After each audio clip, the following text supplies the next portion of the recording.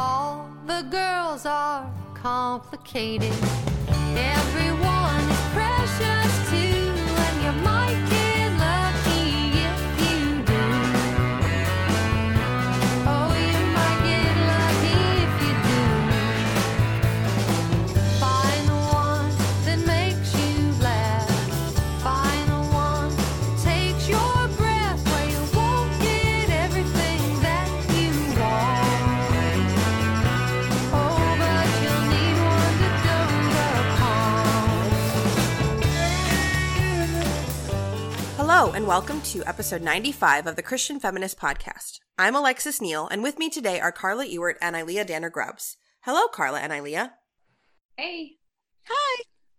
Let's go ahead and introduce ourselves for any listeners that are new to the program. Ilia, why don't you go ahead and go first? Hi, my name is Ilia Grubbs. I live in Trussville, Alabama with my husband Brian and our 2 young children. I got my degree from Wheaton College in elementary education with a minor in Bible and a minor in French. And I taught in a classroom for 6 years, but now I homeschool my children.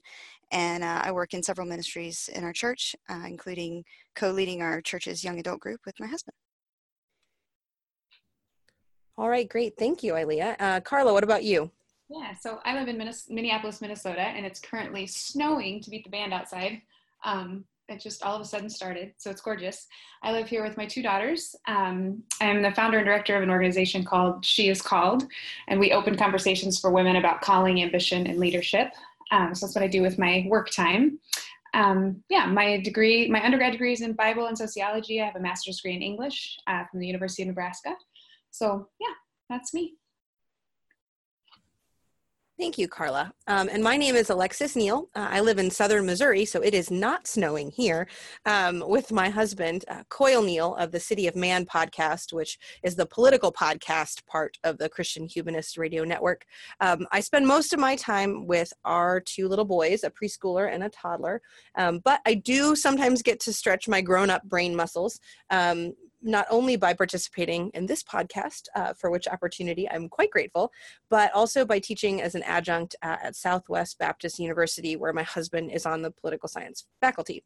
I am a lawyer by training and was in practice for several years, but now I teach a smattering of law-related classes in a number of different departments, and can thereby justify all those loans I took out back in the day.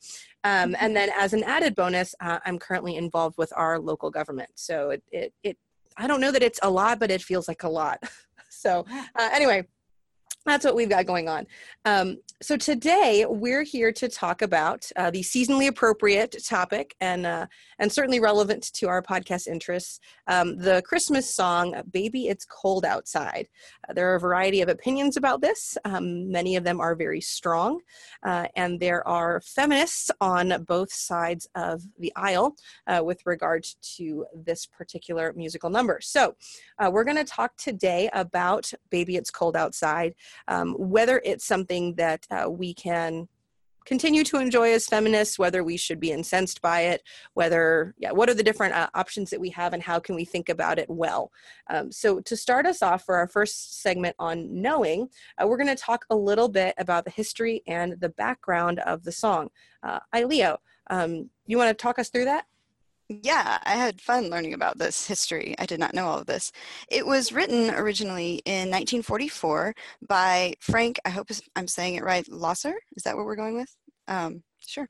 By Frank Losser, for he and his wife to sing at parties.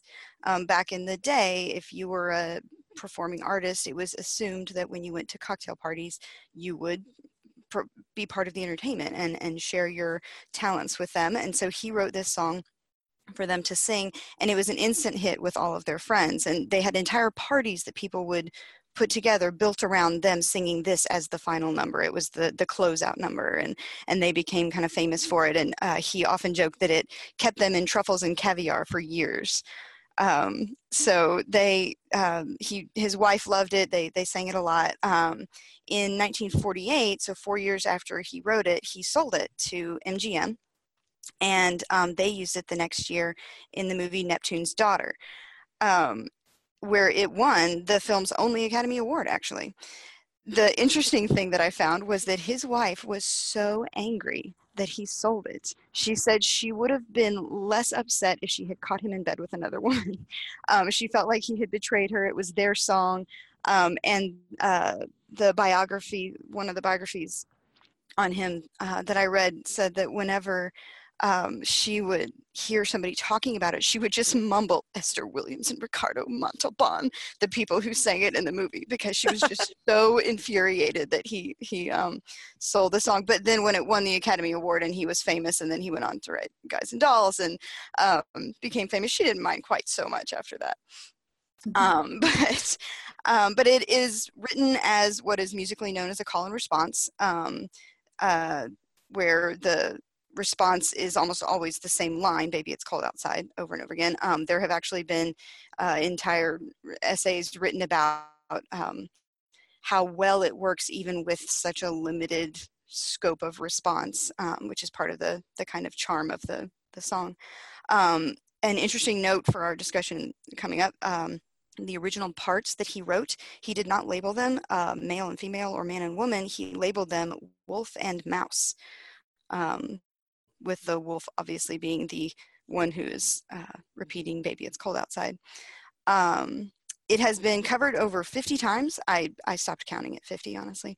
But it's been covered by everyone from Louis Armstrong, Sammy Davis Jr., Dean Martin, all the way to Idina Menzel, and who did she sing it with? There's so many. Michael Bublé. Yeah, Garth Brooks and Trisha Yearwood. I mean, every genre of music you can imagine. It was covered on Glee. It was in Pitch Perfect 3. So it has definitely been all around pop culture from the 1940s to literally this year. So it's very popular, even instead of, and maybe even because of some of the controversy that's come out recently, that has definitely not slowed down its recording power. All right. Well, thank you, Ilia. I'm curious, have either of you seen Neptune's Daughter? I have never seen the whole thing. I watched the clip where it's played, and actually it's played twice. It's sung twice in the movie by two different couples, which I guess we'll talk about in a little bit. But no, I've not seen the rest of the movie. It's new to me. Yeah, I watched the two clips because, yeah, as you said, it pops up twice in the film. But I don't think I'd ever heard of it outside this context. And I watch a not insignificant number of old movies. So, but I had never come across that one, and I hadn't seen it. And I just wasn't sure if anyone else was in a different situation and could speak more to whether the movie was noteworthy. Anyway, so thank you. Oh, sorry. No, that's okay too. I watch a fair amount of old movies, but I hadn't either. Like, I watched the clips and was kind of excited about the clips, and even what you just said about the way that he titled each part. When you watch the movie, that actually is really interesting. So we can talk about that in a minute. But yeah, I thought it was interesting. All right, so I don't want to sort of give away the ending of maybe what our views are of the song, but I'm curious, do you guys we talked about, Ilia, you mentioned how many times this has been covered, and it's a lot, and it's across a lot of different genres, and with a lot of different twists and spins on it. Do you have, either of you have particular versions that you really like or really loathe? And anything you care to comment on that? How about you, Carla? I actually really like the Idina Menzel and Michael Bublé version. It's just lovely. It's just super playful. I don't know. I have all kinds of opinions about this song, and we'll get to those. But I think as a song, whatever its rhythm, its hook is, it's just adorable. So when they do it, their voices are fantastic together. So it feels old school again. It feels like the 1940s, and that's the version of things that I think I really like, that feeling of sort of swing and whatever that is. It feels really good. Well, certainly they're Michael Bublé's kind of whole shtick is, hey, you don't get to listen to new Frank Sinatra records anymore. You don't get to listen to new Dean Martin records. You don't get to listen to new Bing Crosby records, but how about you try some Michael Bublé? So, it makes sense that his voice would lend itself to that more the stylistic interpretation that was more like the original. I have to say I like the music, the musicality, the audio version of that, but I watched the video and I absolutely hate the sexualizing of children and like having kids play act at sexual politics of adults. And that's what the music video is. They have like a little boy and girl acting through this, and they change the words to make it less overtly sexual, and they share a soda pop, and they don't talk about cigarettes and things like that. But even if it's innocent, like I don't need a 9-year-old to have a boyfriend, and I don't like any of that. I think that we don't let people be people and children be children long enough already. And we force that on them so young that just pushes a button for me, even though I know they were just trying to be cute and probably trying to backpedal some of the sexual issues about this by saying, well, what if we just make it kids? But for me, it backfired. So yeah, I'm curious about that. If their goal was to kind of say this has been hypersexualized, but it's a song about gameplay a little bit, and just to kind of throw it back to a playful version with the children. But I felt the same way in watching the video. I was like, ooh, that's super creepy. I don't know what to do with that. So yeah. Well, and it is a song about sex. Like that is what's going on. I think, and we can talk more about that later, but like, whether or not, whatever side you take on the,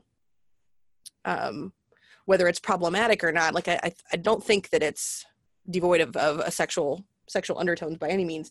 I actually really like the version that's in the Elf soundtrack that Zooey Deschanel and Leon Redbone sing, but part of that's just because I love Leon Redbone and I love a bass, and it's just so wonderful to hear him growling it along, even if it's a little bit out of place. It doesn't have that same match to the 40s style, and he doesn't necessarily sound like a counterpart for Zooey Deschanel, so maybe that also makes it seem less sexual because it doesn't really sound like they're having a conversation, but I do love his voice. So I did really enjoy that one. And then another one I think that's noteworthy and enjoyable is Joseph Gordon-Levitt and Lady Gaga did a version of it for a Muppet Christmas something, and we'll put it in the show notes. But and that's another one that's going to have the mouse and wolf roles kind of flipped over what we would expect.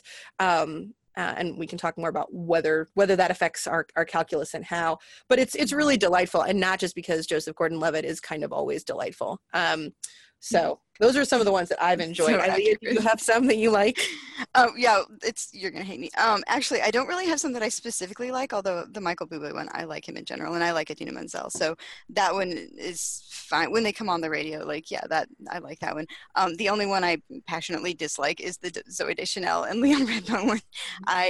It drives me crazy because she sounds like a 15-year-old girl because she has this, kind of naive, high kind of voice, and that's kind of her persona anyway, is this kind of the pixie spirit, and he sounds like the 65-year-old man that he is. And so it sounds really weird. Like, it sounds creepy to me the same way that video of the children singing the song is creepy to me. Like, what is happening here? I like it in Elf when she sings it with Will Ferrell. Like, I wish they had recorded it for the end. Right. Because they have, matching kind of sounding voices and, whatever. And I love both Leon Redbone and Zooey Deschanel. I love their voices, and they're both very talented singers, but it's just an odd pairing for me. Like, I don't know.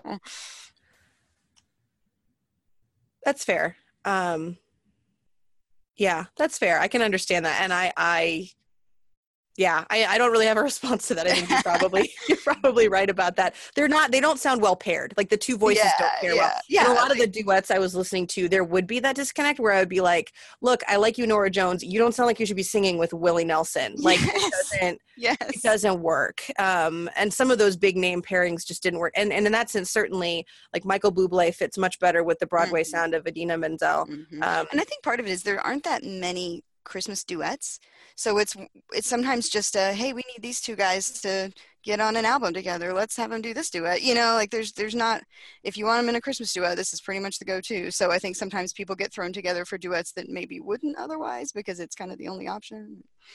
On that though, this is a bit of a divergence, but have you all seen or heard the Lady is a Tramp duet between Lady Gaga and Bennett? What's his name? Bennett? Oh, Tony Bennett? Tony Bennett. Oh my word, it's so wonderful. I mean, it's the same thing where you've got a kind of disparate voices, not doing they're very different, and you're kind of like, how is that going to blend together? But that woman can sing in such a way that she just pulls that together and makes it come alive so gorgeously. Anyway, in terms of weird duets, that's one of my favorites. Awesome. Thanks. I'll have to check that out. Okay. I do think sort of fits into this conversation, and it's not something that I put on our outline, so I don't want to spend a ton of time on it. But the musicality of this song, I think it's just a great song. There's a reason I think it gets in your ears. It's satisfying to sing. Like, there are a lot of Christmas songs that are not easy to sing, like if you're at a party or if you're doing karaoke, or there's just too many words or the rhythms are complicated. This one is just fun and catchy, and it's actually, I think, very pleasing to the ear. So I think a lot of its popularity is due to the music, the song itself. And I think that some people maybe like it and sort of look for reasons to overlook any objections they might have just because they love the song of it. I agree with that totally. It is a well-written song. Like, whatever else you want to say about it, like, Frank Loesser was a great writer, and that's why he's famous. Yeah, Guys and Dolls is a great show. Like, he did a good job with the word interplay, the musical interplay, the timing. It works. It works as a song for sure. Mm-hmm. Mm-hmm. Well, with that, let's go ahead and move into our second section on reading. And so we're going to break this up a little differently than we sometimes do on this podcast. Rather than walking through individual pieces sort of one at a time, we're going to break up this topic into sort of criticisms of the song, and then the potential for a defense from a feminist perspective. So Carla, do you want to talk to us about some of the controversy and criticisms connected to Baby It's Cold Outside? Sure, absolutely. We read a couple of pieces on this, one in Vanity Fair and one in the Washington Post, and we can post links to those in the show notes. But basically, the controversy around it is that it's a demonstration of rape culture. It's a demonstration of a woman saying, hey, I think I should go. I probably shouldn't stay here. And saying no, the answer is no. And the other person, the male in the original, or in the Neptune's Daughter, the first singing, says, oh no, but it's cold outside, you just can't go. And he keeps diverting her attention really from her intent to go by trying to compliment her and taking her coat and just not allowing her to exercise her no. So there's controversy around the way that demonstrates rape culture as we understand it today, and a conversation around whether or not the song has just become something that we can no longer appreciate, basically, based on the way that we understand it at this point in history.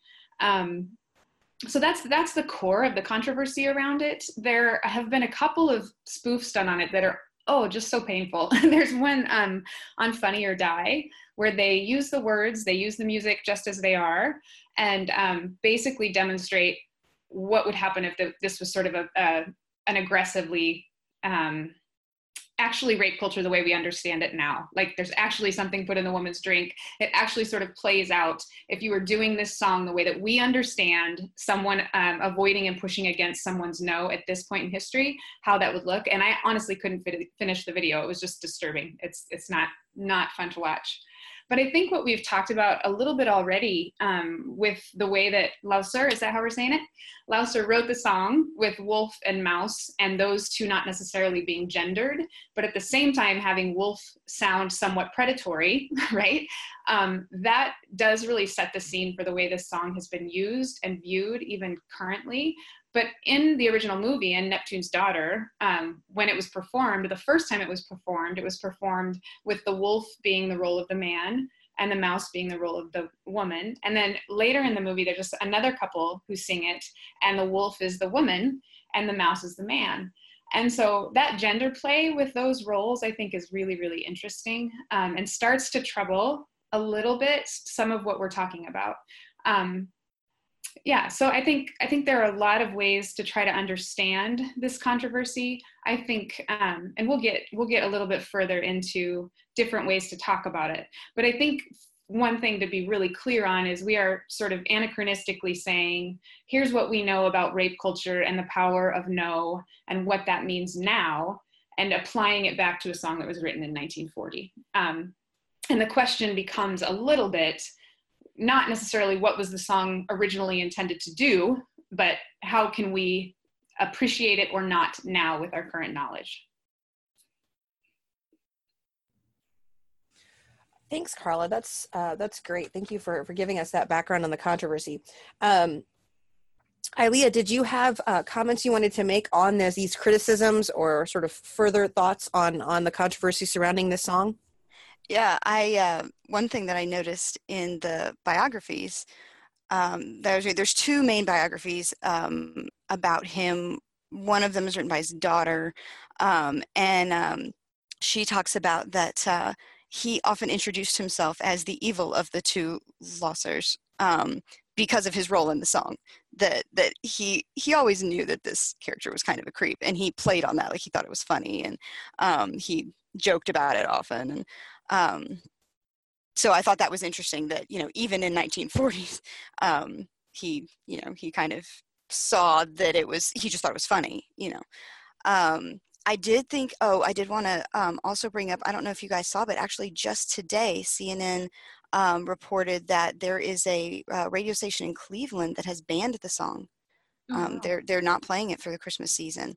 And that literally, like 2 hours ago, they just released that news clip because of listeners' concerns, because listeners were saying that they found it triggering if they were a victim, or they found it uncomfortable at best, and they were asking, and the radio station said, yeah, okay. And so, I'm sure that will be discussed in the news for a little while, but I thought that was just interesting that came out today as we're recording them.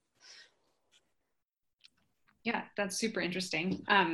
It's fascinating. One of the things that I was going to bring up is that some of we've sort of pulled out or highlighted the controversy a little bit through some of the spoofs and the rewritings of this song. There's a couple of songwriters here from Minnesota, Lydia Liza and Josiah Lemansky, who did a rewrite of it with consent culture as the response. So instead of the responses being opposed to her, they were affirming her no. So things like, I really must go. He came back with, baby, I'm cool with that. Or the answer is no. He said something, his response line was, you deserve the right to say no. So that, when you start to highlight the way we've learned about no and consent, and actually put new lyrics to this, you start to feel that juxtaposition in a way that just hasn't been available. And so I think that's really interesting, and is both highlighting really good things and also creating something out of that song that I'm not sure it intended. So those are all excellent points. Thank you. Yeah, so I think a couple of the specific lines that are often pointed to, there's the sort of whole arc of the song, and the repeated refrain of sort of arguing with or resisting or trying to negate the mouse's resistance. But a couple of the lines I usually see that are complained of the most is the big one, of course, is the what's in this drink line. Because we do know that is a thing that happens, right? People have had their consent overridden, their right to consent overridden by substances they've ingested in their drinks, right? So that is an actual thing that we have seen happen, and so people look in the song and they see that reflected there, and that's I think one of the biggest ones that I've seen that people object to. But there's other stuff too that, like you said, Carla, that there's this repeated refrain of, I need to go, I want to leave. And then the answer is no. That's the other big one. Yeah, which is interesting, because I actually feel like I don't hear people use that one as much. And I do think that's the more troubling one. Yeah. Yeah, for sure. We'll get to some of that in a minute, but that they see the woman as trying to maybe invoke other people as just a sort of, take her side. Like, I'm trying to say no and you won't listen, so I will invoke my family and other people who maybe have more power than I do in your eyes. Be concerned about my brother, be concerned about whatever.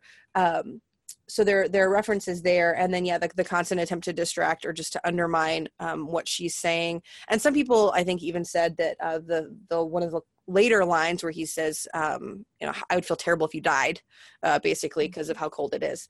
And that was threatening, right? You're actually, you should stay because it will be hazardous to your health if you go, and reading well, and also one point there to me, that my biggest frustration with the song is that it actually is a demonstration of the way that we have removed female agency. Like not even, I mean, I think the rape culture critique is really real, but the fact that for her to say no, all she can do is rely on calling up other people's criticism. And then even when he's talking about, think about how sad I would be if you died. Like, he's not asking her to care for herself. He's asking her to care for him. So it's, again, like, everyone else is central and should be her concern. She should not be her concern. Do you know what I'm saying? So, like, that to me is the thing that most frustrates me about it, that it's a demonstration of the patriarchal demand that women be separate from their own voice and their own agency and their own self-understanding. They're just supposed to be thinking about what my aunt would think and what my, you know, brother's going to say. And then, oh yeah, you're right, I can't die because then you'd be sad, you know, that kind of thing, centering everyone else's experience rather than their own. That's the thing about it that, like, is fingernails on the chalkboard to me. Well, right. And he even says, right, when he's giving her reasons, like, it's cold outside, but there's also, how can you do this to me? And what's the sense in hurting my pride? Right. It is, he gives her a lot of reasons that are very self-oriented. And we'll talk about, I think, why there's two ways to look at that. Right. I think, but yeah, so certainly I understand that, like, that for people who are looking at this and they can see all of these evidences from their perspective that this is perpetuating and celebrating even the rape culture. So those are some of the specifics that I think people have mentioned, like specific portions of the song. Are there other ones that you guys can think of that are specific lines that you've seen people call out and say, this is a problem? Some people critique, like, the way that he tries to compliment her to get her to stay, like, that your lips look delicious, that kind of thing, like, sort of using flattery as manipulation a little bit. So there's that critique that's been leveled against it. Those are the main things I've heard, though, overall, is that her no is always just swept by, that she, the what's in this drink is a big deal. And I think we can talk a little bit more about that, historically speaking, in the context of the song. And then the idea that he seems to be trying to manipulate her through flattery and like, talking about her appearance rather than her experience, you know, like, highlighting what he seems to see in her in terms of appearance and trying to get her to move toward him or stay as an act of being pleasing to his desire. So, right. So then shifting gears a little bit, there has been, so I think, historically speaking, as I understand it, this was viewed as a progressive and more liberating type of song. And then, of course, we've had a swing away from that and a lot of criticisms of it. But there have been those who come back and say, actually, no, this is in fact not necessarily a celebration of rape culture. It is, in fact, something that we can find feminist truths in. And there are a couple pieces we read for this as well. So there is a piece in Persephone, Listening While Feminist, in defense of Baby It's Cold Outside. And then it was a BuzzFeed article, but really it was just calling up a Tumblr post that was specifically trying to formulate a feminist defense as well. And honestly, I thought that one was the one that I found really helpful in thinking through some of this stuff. And it basically goes through some of these particular lyrics that people criticize and tries to put them in context for the culture at the time. And so basically the overarching interpretation lens for this is women were not socially free to say yes at this time. And so if your answer was yes, you were going to have to get there another way. And so, in fact, from that perspective, this whole song is basically the woman asking the man to help her justify a behavior she is not free to choose on her own in the culture at the time. And so you have this, she keeps resisting, but all of the resistance that she offers, the argument goes, is token resistance. She keeps pointing to other people and really almost trying to recruit the wolf to help her deal with the criticisms of these other people who are trying to control her behavior. So it's, her maiden aunt who has a vicious mind. Well, what does that mean? That means she's going to have critical thoughts about a woman who is, staying the night at a man's house. the neighbors might think that something happened, right? There's bound to be talk. So all of these different lines that she's using, the critical view was she's trying to recruit all of these other people to help her bolster her no. But the flip of that is, well, actually, these are all people pressuring her to say no, and maybe she's recruiting the wolf to try and help her craft an excuse that will enable her not to suffer all of these social consequences for doing what she wants to do, so that she can say there weren't any cabs, it was really cold, there was a blizzard, and therefore maybe cover herself some from those consequences. So a lot of those same lines that are pointed to as evidence of her lack of consent are actually also offered as evidence of, in her cultural context, her trying to demonstrate her consent, but trying to have sort of his help in navigating that dance that gets her to where she can actually say yes. And that ties into the line about the what's in this drink, which again, to our modern ears, I think sounds pretty horrifying, but was, I think, a pretty common phrase or joke. And the idea was, if you found yourself doing something that was not typical for you, you might say, "Whoa, what's in this drink?" And the whole point was you were trying to blame the drink for you doing something that you were doing.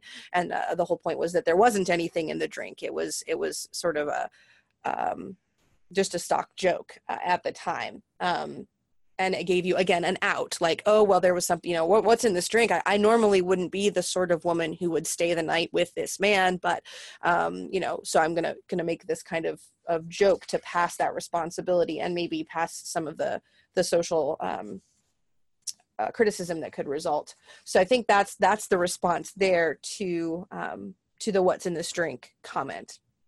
And whether we think that that's worth listening to now in our current context is a question that we'll get to. But that's in the 40s, that's what's being described there. It's not a description of someone actually being roofied. That's not what's going on. So there's actually an excerpt here in this Tumblr piece that I thought was really good. And I'm actually just going to read this little bit at the end, because what this defense includes is it goes through all of these different points. At the end, the point of that this piece makes is the song is not the problem, the culture is the problem. So this author says it's not actually a song about rape, it's a song about a woman finding a way to exercise sexual agency in a patriarchal society designed to stop her from doing so. But it is also at the same time one of the best illustrations of rape culture that pop culture has ever produced. It's a song about a society where women aren't allowed to say yes, which happens to mean it's also a society where women don't have a clear and unambiguous way to say no. And I thought that was a fantastic way to articulate the problem with the culture out of which this song sprang, even if I think that there are good explanations for why the song itself is not necessarily trying to endorse those things. Did you guys have thoughts on this idea of a feminist defense of this song? Do you find that persuasive? Do you have counterpoints for those arguments? I think it's funny that people don't know the what's in this drink kind of expression. Like, I guess because I grew up watching Looney Tunes and stuff, that's a common phrase from the 30s and 40s. Like, that's not an unusual thing to say. So when I hear it, like, I don't think, oh, she's being roofied. I think, yeah, the Three Stooges say that. Like, it's just, it's not unusual for that time period. I think it's funny that so many people just jump to that assumption, but I don't know, maybe I just watch old stuff. But one of my, like, I see where that argument is going, the general argument of this was a feminist, kind of empowerment song. But if you watch the video that we watched of the original performance, the Washington Post article that we read says that neither of the two performances in Neptune's Daughter are overtly problematic. And I disagree with that passionately. Like, both of those scenes to me are extremely problematic. In the first one, where the man is the wolf and is trying to convince the woman to stay, he's grabbing her arm. Repeatedly, he's forcefully moving her around the room. He's taking off her coat against her will when she puts it on. He's, manhandling her. It's a very aggressive form of, it's not a wink and a nod. It's a pretty aggressive scene. And the second one, where the woman is the wolf, is actually more aggressive. And it's played for laughs. It's Red Skelton, so it's, they're the comic sidekicks, and but it's pretty forceful, and it ends with her like shoving him onto a couch and climbing on top of him and turning off the light. Like it in neither of those is like you said, it's not kind of it's definitely about sex. Like that's not an undertone. That's right there at the top. It's very, very clear that that's what is intended in both of these scenes. And this was in 1949. So this is just a few years after it was written, the same time period and everything. So, even if it's not about date rape necessarily, it is definitely about, I guess the nice way to say it would be seducing, and the harsh way to say it would be coercing somebody to stay when they want to leave for whatever reason they want to leave, whether it's, social pressure, whatever. They are clearly walking out the door, and the wolf is, cajoling, urging, sometimes forcing them to stay. So I do think that is at least worth bringing up, that even in the same decade, that's a pretty strong scene. Both of those scenes were pretty strong. What did y'all think about the scenes? I felt that way about both scenes too. Actually, more you're right that the second one, where the woman is the wolf, is more aggressive. It also seemed more playful. So but the first one, where the man is the wolf and the woman is the mouse, that one where he's taking off her hat when she puts it on, like actively working against her progress. It was really, really distressing. Yeah, I found that one really frustrating. I think that the piece that you read a little bit of, Alexis, earlier in that piece, she talks about, because one of the things is that the woman doesn't actually want to go. Like there's that debate there on what is the desire of the woman. And we're so, at that point in culture, a woman having desire was such a problematic thing that it has to even be masked in the song, that we're not sure what her desire is. Does she want to stay? And if she wants to stay, like you said, Alexis, she's recruiting his help to give her reasons to stay, right? Mm-hmm. It never says what she wants. Like we never actually see anything where she says what she personally wants. Right. And I think that's where, like, when the gender flips at the end of the movie and they like make a spoof of female desire, then it's like female desire can only be present if it's funny, right? The only way that they can show that is if they can make it comical and make that woman almost a laughing stock. So that to me is another problem just in general culturally. What this song is highlighting culturally is our deep discomfort with female desire. And that, like she says at the end of that piece, that if there's not a clear yes for a woman, there also can't be a clear no. So if female desire is not a thing that we're in touch with and we're aware of and let it live without it having to be laughed at, then we won't get to a solid no. Like those two things depend upon each other. So for women to know their actual wanting and let that be is a thing, I think, in moving against rape culture, trying to undo and work against rape culture. Knowing desire and allowing female desire is a really key component to that thing, to get to a solid understanding of no. That's a great point. And I think it is really difficult, right? If your script is the same, whether your desire is for what is happening or your desire is to leave, right? That's going to be problematic if that's the only script you're given. It's going to rob you of the ability to communicate with words what's going on. And that's why it matters so much with, and maybe that's one of the things that matters, right? Is that this is a song that was not originally just an audio version, right? It was them performing live at parties, and then it was in movies. And it depends heavily on, I think, because the language doesn't clue us in to maybe which interpretation it is, that we have to look at the body language, which of course is can be problematic and can be challenging to do. But I would agree with you. In Neptune's Daughter, it not only is he physically interfering with her attempts to leave in that first version where the man is the wolf, she's not in her body language really demonstrating any desire to stay. Like she's not selling that. That's true. And I would say, so in the gender flipped version with Joseph Gordon-Levitt, he is selling that he wants to stay. Like he is the sort of regretful, I have to go, oh, but I really want to stay. Like that's very much what he is selling in that moment. And in the same way that the second version in Neptune's Daughter, where it's gender flipped there, Red Skelton is not communicating that he wants to stay. The whole point of that is that he is unsure how to handle this female desire, and it makes him uncomfortable. Like he seems to genuinely want to leave. So yeah, he's super uncomfortable. so I think a lot of it is going to turn on that. And maybe that's one of the issues, is that if you're hearing it on the radio, you don't have any of that context of the body language, and you can sing expressively, and the singers can do something to help that along, whether they sound like they are cheerful or whether the woman sounds even more, not exactly seductive, but more into it in the way that she sings it, or whoever's playing, I guess, the mouse. So maybe that's one of the problems, is that a purely audio version doesn't give us the context we need to have a more healthy version of the song. And I say that, of course, this is a Christian feminist podcast. As a Christian, I'm not endorsing this, the religious content, so to speak, of this song. Like, it's clearly a song about illicit sex, and I'm not on board with that.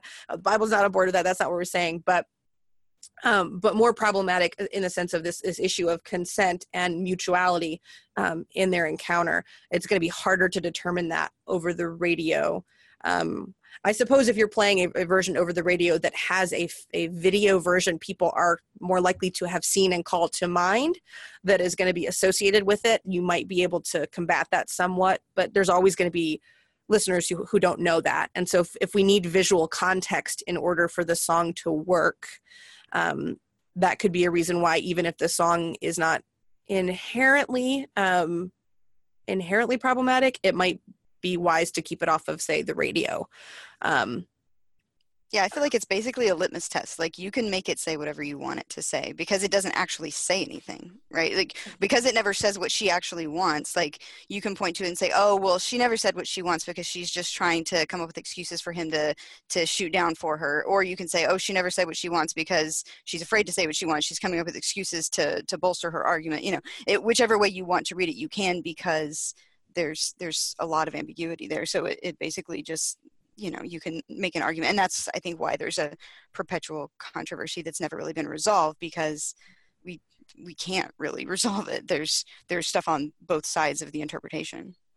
Right. Sure. I will say one other thing that people will point to, maybe, again, it's not necessarily in the words themselves, but at the end of the song, the two voices do join in harmony and agree that it is cold outside. So I think that for some people, they would say, musically speaking, if they've been in sort of a call and response on two sides of an issue throughout the whole song, the fact that they then decide together to take one side of that, they resolve that and are now singing in harmony, that's a musical cue of an actual agreement being reached. And whether and again, I suppose you could say that that's her will has finally been overborne, but I think because of the celebratory style of the notes, the musical notes, and it ends on an up note and all those things, it seems like it is more a joining of voices that have made an agreement and are excited about it. Just the music of it. Again, the words are not necessarily going to get you there clearly, but I thought it was worth mentioning, they go from call and response to singing together. Okay. I would just for 1 second verbalize that I'm also a Christian and wouldn't necessarily call that sex illicit sex. So just to vocalize that sphere of Christianity that might not think sex outside of marriage is illicit. Also, like, I do think that's part of what the fact that you're not sure at the end whether she's been overborne or whether she's agreeing. I agree with you, musically speaking, it makes sense that she's agreed. I think what we're trying to figure out now in our culture is, how do we let our words be direct enough? Like, how do we get away from having to follow like cultural cue or like body language cues and those kinds of things, which can be misread with too much alcohol or can be misread in any context. So how do we get away from that and let our no mean no and our yes mean yes? But at the same time, and that I think is really important, and I think we need to work toward that and think through that in more areas even than just our sexuality. Like, we have a lot of areas in our culture where we're I think coerced and manipulated, and we're unsure of our own wanting. But I think that one of the things I don't know, on the lighter side of things, like this whole gameplay of flirting and like how love and relationship develops in some sense of like I don't know, like gameplay and who wants who when and how that stuff kind of plays out. I think it's just worth saying that the song also demonstrates that, like how it feels to be pursued. And sometimes pursuit isn't predatory, right? Sometimes pursuit is something other than predatory. And that feeling of being pursued or wanted is a good feeling. So figuring out, I mean, often for people, not always. So figuring out that in our culture and in the things that we discuss, I think is a really tricky line. It's really hard. That's a great point though. Yeah. That pursuit or seduction, right? There was a way in which trying to seduce someone doesn't necessarily have to invoke coercive behavior. It doesn't have to have that. So like you said, I like the word pursuit there, that it doesn't necessarily have to have that. And that's one of the questions I had for you guys. Do you think when we have a gender flipped version, so then we're maybe not completely, but largely stepping away from some of the power dynamic issues, some of the rape culture issues, where you have instead the woman who is trying to convince the man to stay. Do you, or I guess even in the ones that are a single gender, both parties are the same gender, sort of leaving aside the issue of the specifics of that, but again, you're not going to have that same power dynamic going on. Does that fix it? Does that help? Does that sort of push back and allow us to sidestep our concerns about this history and this lack of agency and all of those things? Or do those problems survive even when we flip around and mess with the genders of the participants?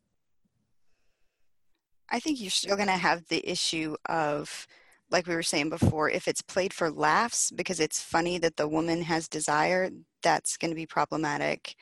And especially I think earlier on in history, that was the case if it was gender flipped. But even now, there's still kind of something funny about like, oh, the guy wants to get away, but she wants him. Like why is that funny? Like, it's funny because we're so unused to admitting that women could want a man, especially like having actual desire. Like that is just something that we've kind of not talked about for a culture. And so now it seems absurd or whatever. So I think that's problematic. Also, in general, I feel like coercion is coercion, yes, you do have the strength and the patriarchy and all those things that make male coercion inherently more frightening, I think, because there's more of there's more power behind it. But still, like we said before, the scene with Red Skelton and the lady, I don't remember her name, that it's still creepy. Like she's like very forceful with him, and that makes me uncomfortable no matter who it is, whether it's a man or a woman and a man, whatever. But the Joseph Gordon-Levitt version, like you talked about, doesn't have that dynamic because it's very clear that he is playing it up. He wants to stay and he's just goofing off, and so I think like we said before, a lot of it's going to be body language, it's going to be how it's interpreted, but I don't think just gender flipping it is going to instantly remove all of the issues that are kind of laying on top of the song. Well, and I think it's worth pointing out, we talked about how when you gender flip it, right, it's often it catches us by surprise, perhaps, that the woman is the initiator or the aggressor or the wolf, I guess, in this case.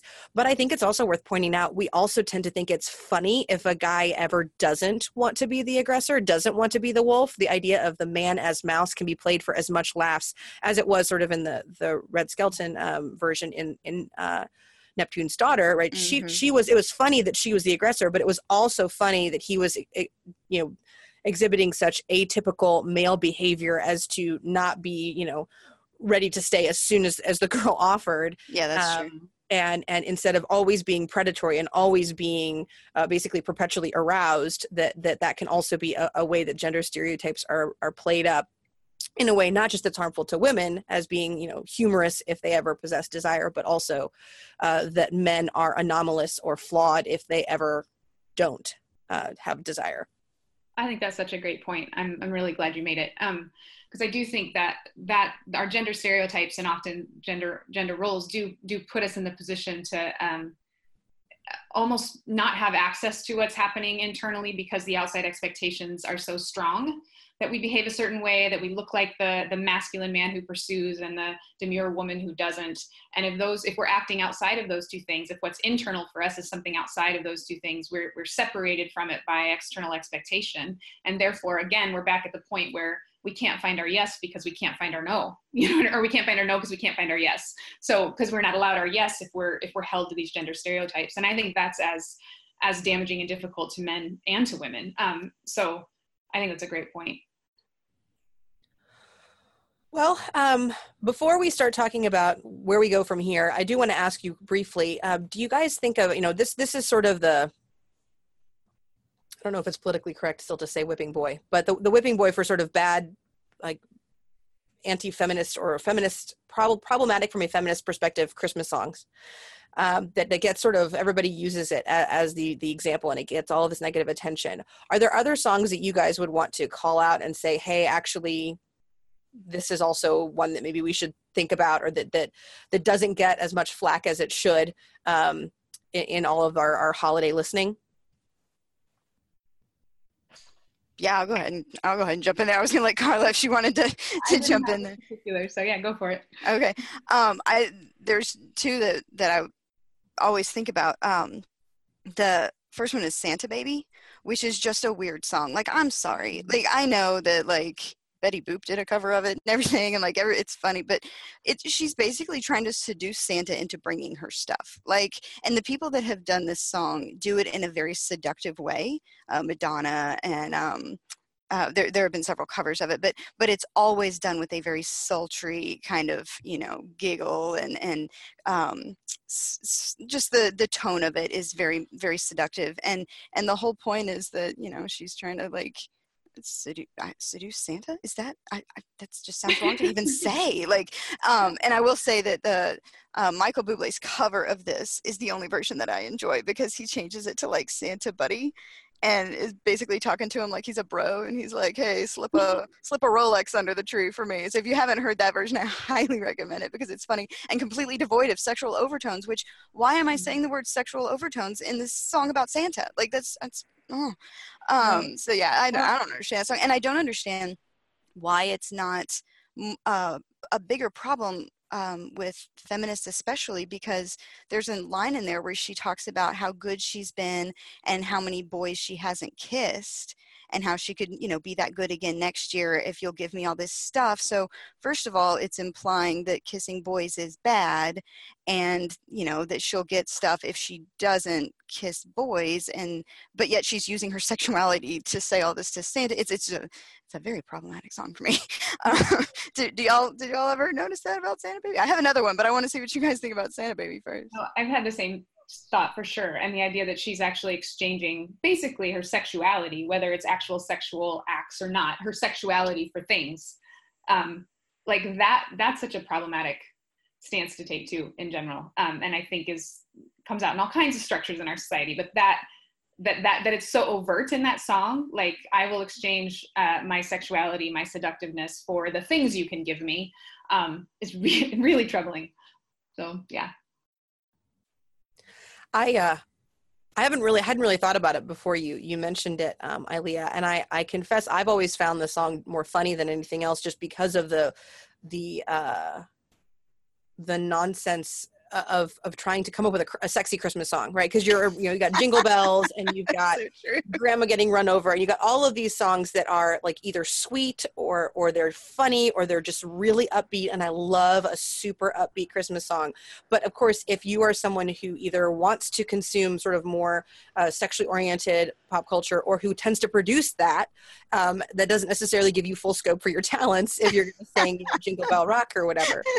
And so it just always struck me as okay, I need a sexy number for Christmas, and so to me, and that just always made me kind of laugh, and I hadn't really thought about about the specifics. I could see why it would be problematic, certainly, and certainly not, I think, among the better ones. I think too, it gets a little bit of a pass in our cultural mindset, which is funny, because Baby It's Cold Outside is also old and doesn't, but like, it's an older song. I think if someone, came out with that now, I think people would be much more like, wait a minute.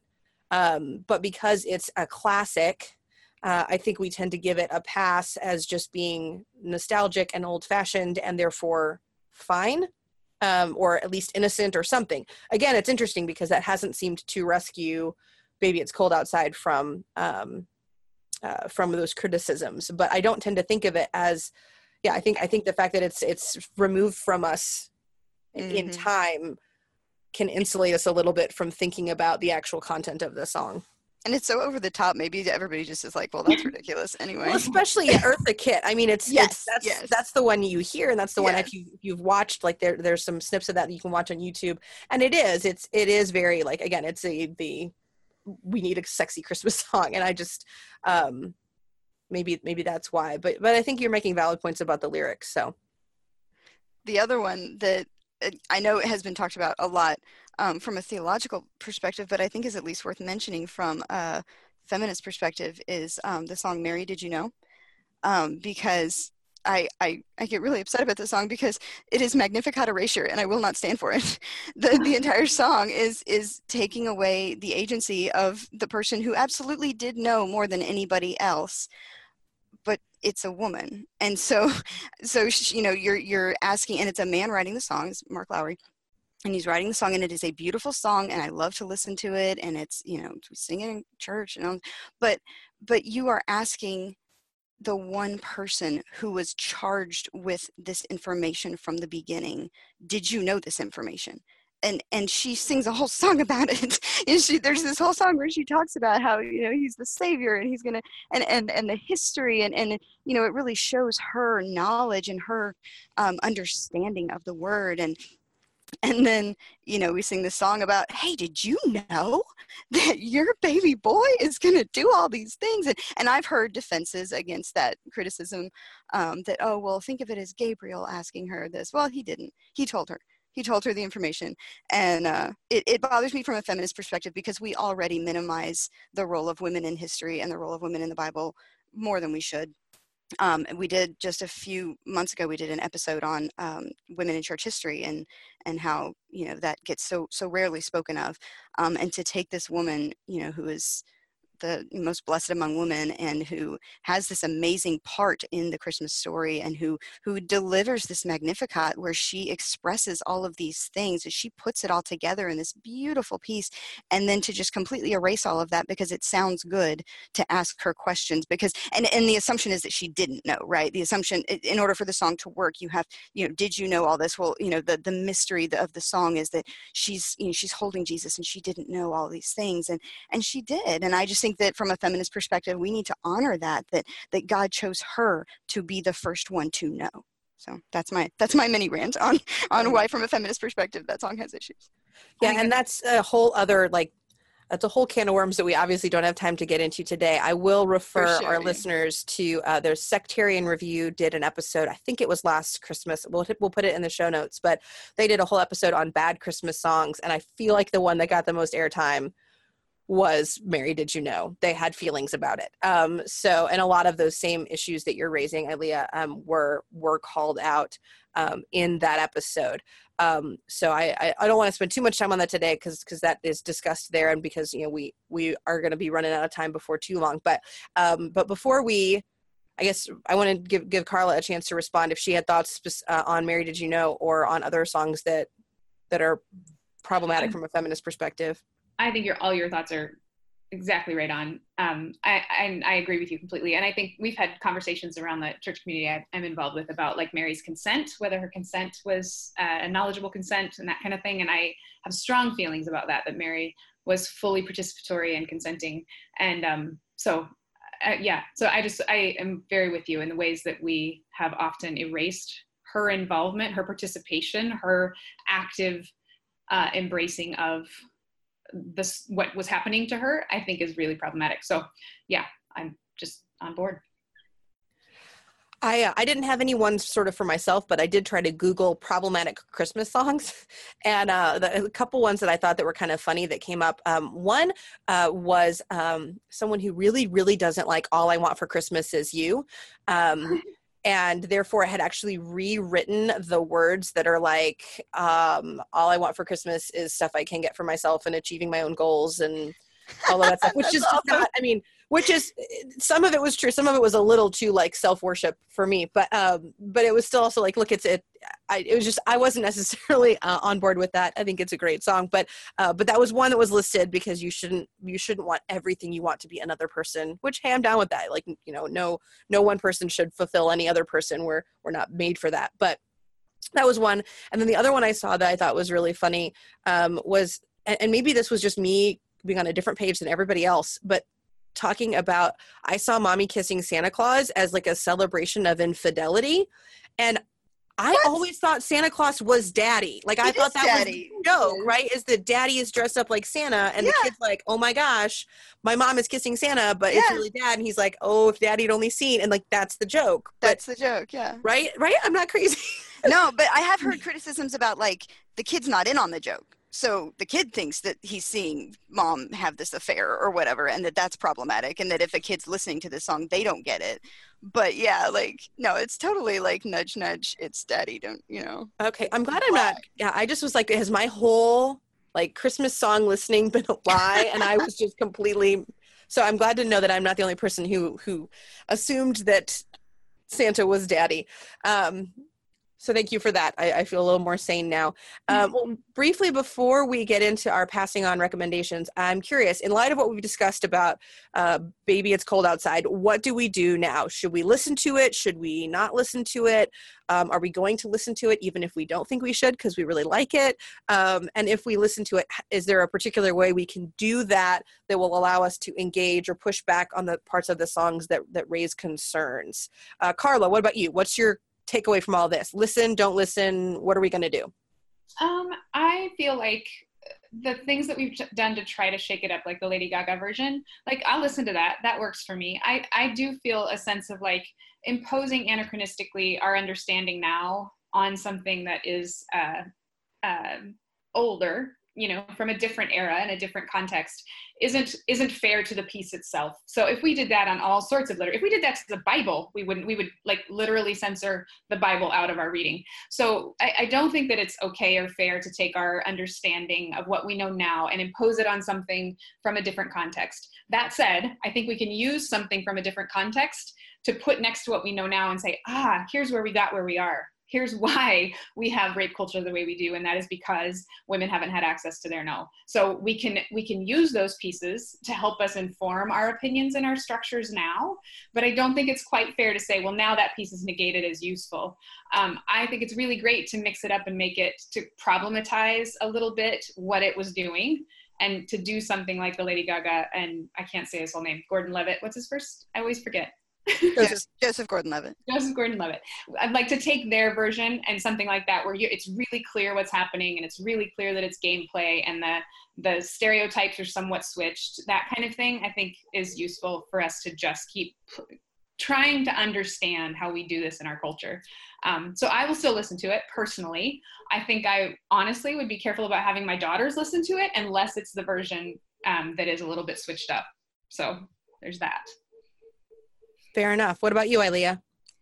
I'm so torn. Like, I don't turn it off if it comes on the radio, but it's not on my playlist on Spotify. I think, I don't know, there are plenty of songs and movies and like even cartoons that we used to think were acceptable and now we realize don't have a great message, whether that's a racial message or like Pepe Le Pew being just a serial assaulter. And like that we see that and we're like, oh no, that's problematic. That was done at, you know, or like My Fair Lady. You know, so there are things in these pieces that we can see as problematic and that we don't want to glorify or continue now. You know, at best, this is a monument to a time when women weren't free to make their own decisions, and at worst, it just says that no doesn't have to mean no. So, you know, I think that's concerning, and for me, like the bottom line is, if it's triggering to victims of abuse, then that should give us pause. You know, if somebody who has been through some kind of a date rape or assault or something can't listen to it because it reminds them of their assault, that I would be fine if it never came on the radio again. I'm not going to necessarily turn it off or, you know, rage against it, but you know, I think it's something where we can say this used to be funny and now it's not. And it's a glimpse of kind of a bigger problem that starts with the fact that we ever thought it was funny. And so, you know, I'm kind of on a middle ground, but sort of a middle ground, but practically, so sort of like philosophically on the middle ground, but practically on the, why don't you skip that one? yeah, I would be fine if I never heard it again. But I understand that for nostalgia reasons, it's not probably going to ever go away. You know, I think probably like we were talking about with the radio station in Cleveland, I think probably we'll hear less and less of it. But, you know, then that's just going to make some people want to go out and make new versions. It's, you know, I don't think we'll ever get rid of it. But I don't think it's worth glorifying.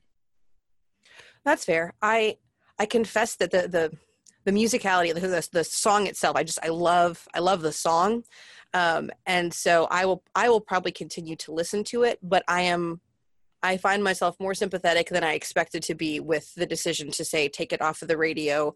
Although I would want that to be the radio station's decision and not imposed on it from outside sources. But yeah,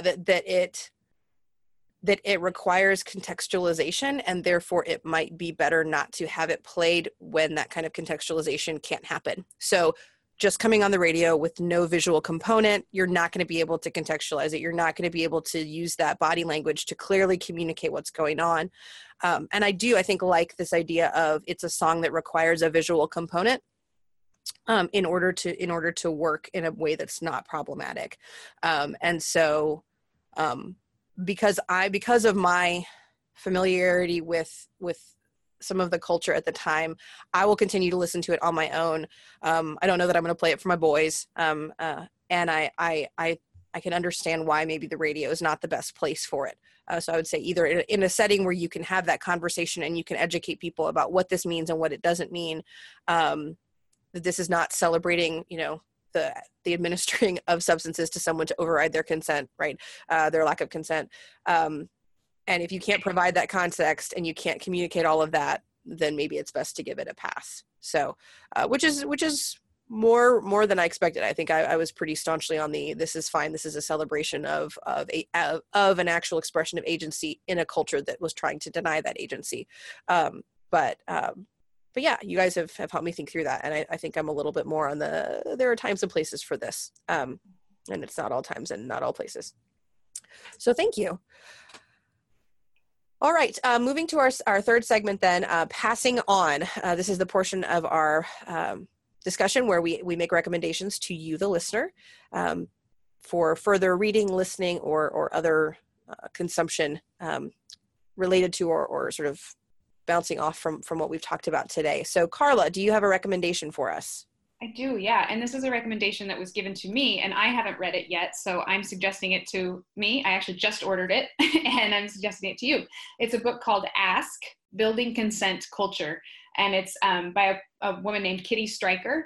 And a friend of mine has read it and says it's just brilliant. And it talks through consent in lots of areas of our culture and how consent actually isn't built into the way we function in a lot of areas, politically, consumer product, and that kind of thing. We just don't have consent sort of built in. And so the book is called Ask, Building Consent Culture. And I'm going to read it, and I think we all should. Excellent. Thank you for that recommendation. Ilia, did you have a recommendation for us? Yeah, I was going to recommend some alternatives for Christmas music. If you are looking for fun and kind of silly Christmas songs that don't necessarily have to have an hour-long defense in order to sound enjoyable, Straight No Chaser is a group that does a cappella, and they have a ton of albums, but their Christmas albums are fantastic. And they do, if you probably have heard it, but their version of the 12 Days of Christmas and their version of You're a Mean One, Mr. Grinch are just legendary. They're both just amazing. So I highly recommend them if you want something fun and silly. And on a more serious note, if you want some really good Christmas music, I recommend John Michael Talbot, his Christmas album. John Michael Talbot he's a monk actually, but it doesn't sound like monastic chants. It sounds like beautiful choral music with a full orchestra, and it's amazing. And his rendition of Let All Mortal Flesh Keep Silence is one of my favorite songs of all time.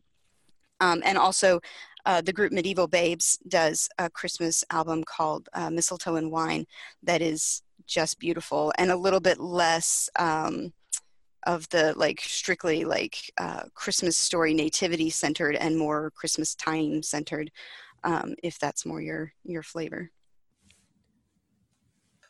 Thanks for those recommendations, ladies. Those sound great. I'm actually also going to recommend something that I have not yet listened to in this case. Actually earlier today, the Gospel Coalition website published a list of 111 great songs for Advent, curated by Brett McCracken. So I'm going to recommend this for any of our listeners who are looking for songs with a more of a focus on the sacred aspects of the Christmas holiday. We can hear a lot of Jingle Bell Rock and Rockin' Around the Christmas Tree and All I Want for Christmas Is You on the radio. But if you're looking for music with a more sacred focus, this list of 111 songs purports to do exactly that. It's got some of the more classic carols on it, as well as a bunch of songs I've never heard. So I'm going to try and break out of my box a little bit this Christmas and listen to some new music that is recommended by the Gospel Coalition. So any listeners who are likewise interested in expanding their horizons as far as sacred Christmas music can feel free to join me in that. And with that, thank you for listening to the Christian Feminist podcast. We'd love to hear from you. If you have topic or reading recommendations for future shows, or if you just want to drop us a line, you can do so at christianfeministpodcast@gmail.com. You can also find us on our Facebook page and check out the show notes from this and our other episodes at the Christian Humanist blog at christianhumanist.org. The Christian Feminist podcast is a member of the Christian Humanist Radio Network. Kristen Filippic is our press liaison, and Ellen Peterson is our intern. For Carla Ewert and Ilia Grubbs, I'm Alexis Neal. Our new season starts in January with an episode all about recommendations, and we'll be asking for recommendation categories on our Facebook page soon. Until then, in essentials, unity, in non-essentials, liberty, and in all things, love.